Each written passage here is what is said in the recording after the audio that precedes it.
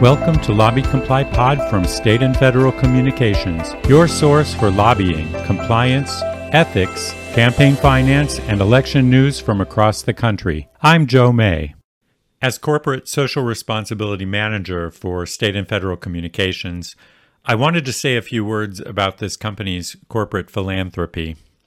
You know, when I started working for this company 15 years ago, I was struck by the level of commitment to philanthropy that I saw with this team. It's only grown from there. The most important thing I think we've done is to develop partnerships with the change agents for good, the organizations making a positive and measurable impact in our community.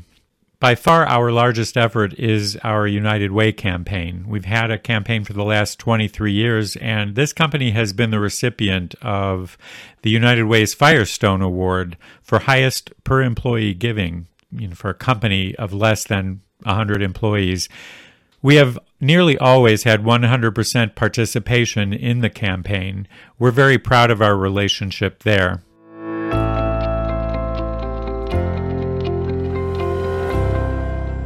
Very close to my heart is our partnership with the Akron-Canton Regional Food Bank. We have hunger in our community, and the problem has become more acute with the arrival of the pandemic and with inflation. I don't know about you, but the thought that there are people in our neighborhoods experiencing hunger on a regular basis really bothers me. Our team has stepped up to the plate on this issue. Our donations to the Food Bank's Harvest for Hunger campaign have generated about 42,000 meals in the last 5 years.